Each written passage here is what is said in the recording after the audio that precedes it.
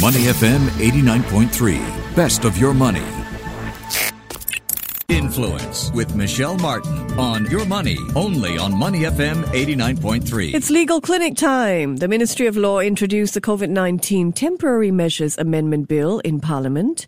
The amendment seeks to provide a rental relief framework for small and medium enterprises and to enhance the relief available for businesses, organizations and individuals who are unable to fulfill their contractual obligations because of COVID-19. Now, this new framework aims to help affected SMEs who need more time and support to recover from the impact of COVID by providing mandated co-sharing of rental obligations between the government, landlords and tenants. Which SMEs will qualify?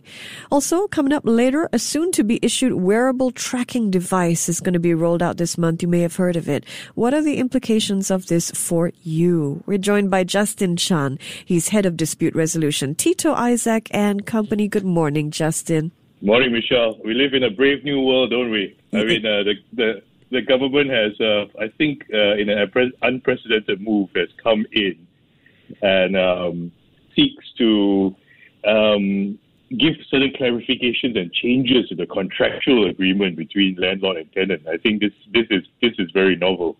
Yes, it is indeed. It's said to be a step forward in fairer tenancy arrangements. So this rental relief framework aims to help affected SMEs who do need more time to get back on their feet. Can you clarify the laws as they pertain to SMEs and to tenants in terms of rental relief? What are they looking at? Absolutely. Let's go right into the nuts and bolts of it. I think the easiest way to explain this is that the rental relief is split into different types of property, right? Two broad categories. So on the one hand, there's commercial property, and on the other, it's industrial and office properties. So for SMEs that qualify for the rental relief and they are renting commercial property, their rental relief, initial rental relief is 2 months, April and May 2020, and that will be borne by the government. The additional rental relief is for June and July 2020 for a further 2 months, and that is borne by the landlords. In the other category of industrial and office properties, the rental relief is 1 month in the first stage, again borne by the government, and in the second stage, borne by the landlords, it's also 1 month. So if you are an SME occupying commercial property, your total relief is 4 months. If you are an SME occupying industrial and office properties, your total relief is 2 months. All right, got that. So are there any very clear indicators for what SMEs need to, I suppose, put forward to qualify for rental relief? Yes, there is. What we have at the moment is, like I've mentioned before, you must be occupying a commercial, industrial or office space. Number two, to qualify, you must not have more than 100 million in annual turnover in 2019. Number three, to qualify for the additional rental relief to be provided for the landlords that I spoke of earlier, you must have suffered from COVID-19. And the benchmark for that suffering is a 35% or more drop in average revenue from April to May 2020 compared to the same period in 2019. All right. And sorry, there's one more thing that is important to eligibility, and that is the lease agreement must be enforced between 1st April 2020 and 19th October 2020. That lease agreement must have been entered into before 25th of March 2020, or it was renewed before 25th March 2020, either automatically or through an exercise of renewal. So basically, if it's automatically renewed, that brings you past 25th of March 2020, you would still be eligible. All right. So we're seeing sort of sharing the burden of rent. How is this burden going to be shared, at least on the government side? How will it be dispersed? And on the landlord side, what does it mean for them? For the government side, it appears that it won't be a situation where the rent that you owe the landlords will be paid by the government. It will be paid in kind, so to speak. the government, through property tax rebates and cash grants, will give you the equivalent of that rental relief.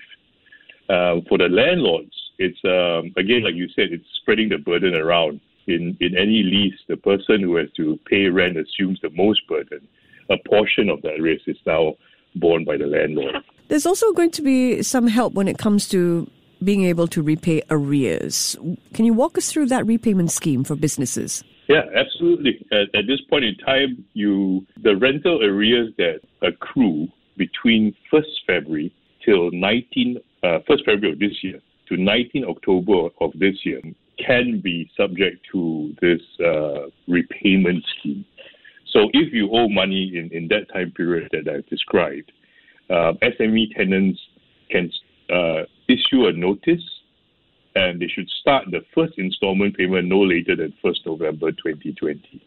So how long do you have would be the next important question. So you can pay these arrears, which are due February to October 2020, in equal installments for up to 9 months or the remaining term of the tenancy. So if your tenancy only has 8 months left, for example, then you pay 8 equal installments. If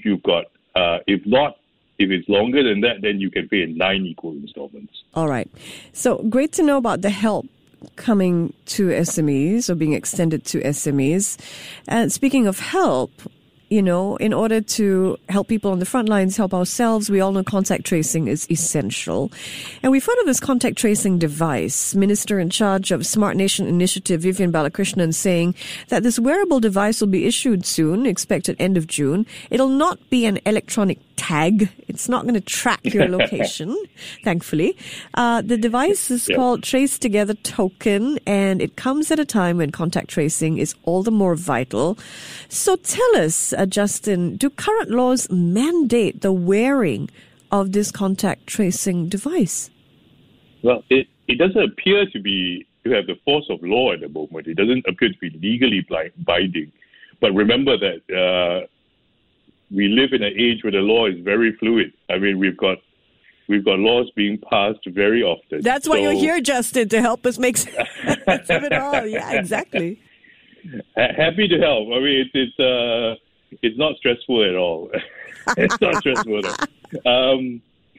A pattern, though, which I've seen emerge is that our leaders will make whatever announcements that they deem fit to help our nation, and then the law gets amended a few days later, right, to give effect to those announcements. So I would not be surprised if there's something in the Control Measures Act, for example, which makes the wearing of the contact tracing device mandatory.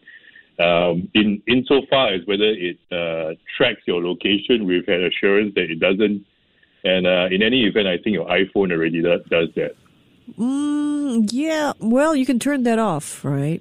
Have you downloaded Trace Together? Do you use that on the phone? I'm sorry to say I haven't. Oh, okay. But I'm sure I will. I'm sure you will.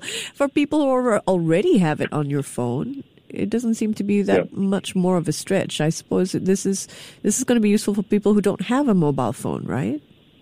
Yeah, I think it's that great tension between individual freedom and what works best for the community. Yes, indeed. All right. Speaking about community, you've been holding these legal clinics, which have been great because anybody from the community can reach out with any question that they have COVID-related and get some clarification. And I wonder what sort of queries have been coming your way? What are some of the confusions so far with regards to Phase 1, perhaps? Oh, yeah. I mean, we are seeing a change in the type of inquiries going to Phase 1. And if I can just take a moment and say thank you for those people that have called in for their patience and their understanding. So going to Phase 1, one of the great changes is that it's no longer essential services can operate from the office premises. Now we have permitted enterprises. So the people the companies that can operate from the office are greatly increased. But the confusion arises where the guidance says telecommuting should still be the default unless absolutely necessary. So the problem is this certain company can operate from their office, but telecommunicating is the default. So the problem is what is absolutely necessary. So I'm getting a lot of inquiries as to, employees being, I guess, concerned about going back to the office, especially when telecommuting is the default. So what is absolutely necessary would differ from industry to industry. For example, in our law firm, we got a general exemption for our conveyancing department because some parts of their practice could not be done remotely, for example. Fish farming, for example, which is now on the list of permitted enterprises. I don't think you can feed your fish remotely. Unless you have a drone. Hey. I guess it would then depend on how much fish you're feeding. That's true. And there are the real estate is another example. Real estate is they're quite. It is one of those industries that's quite excited about phase one because they are allowed to go back. But the difficulty is that CEA has issued a guidance that viewings must still be done remotely. So again, it's I can go back to the office, but I still can't do certain activities face to face. It does generate a bit of confusion. But again, like I said previously, we have to work towards what's best for the community. Okay, but just to clarify, for real estate agents, they can go back to work in the office, but the guidance is if you're doing any viewings, it's got to be done virtually. Yeah, that's correct. Which explains why I'm getting all these virtual invites to show flats and flats and sale. Yeah, us Singaporeans, we're very creative people. We'll figure something out. I think that's great. I mean, for whole industries to be taking to digital so quickly. Well, thank you as always for sharing so much light on the laws, what's changing, what it means for SMEs and for us as individuals as well, Justin. Have a wonderful day. Always a pleasure, Michelle. Take care. He's Justin Chan, Head of Dispute Resolution at Tito Isaac & Company. To listen to more great interviews, download our podcasts at moneyfm893.sg or download the SPH radio app available on Google Play or the App Store.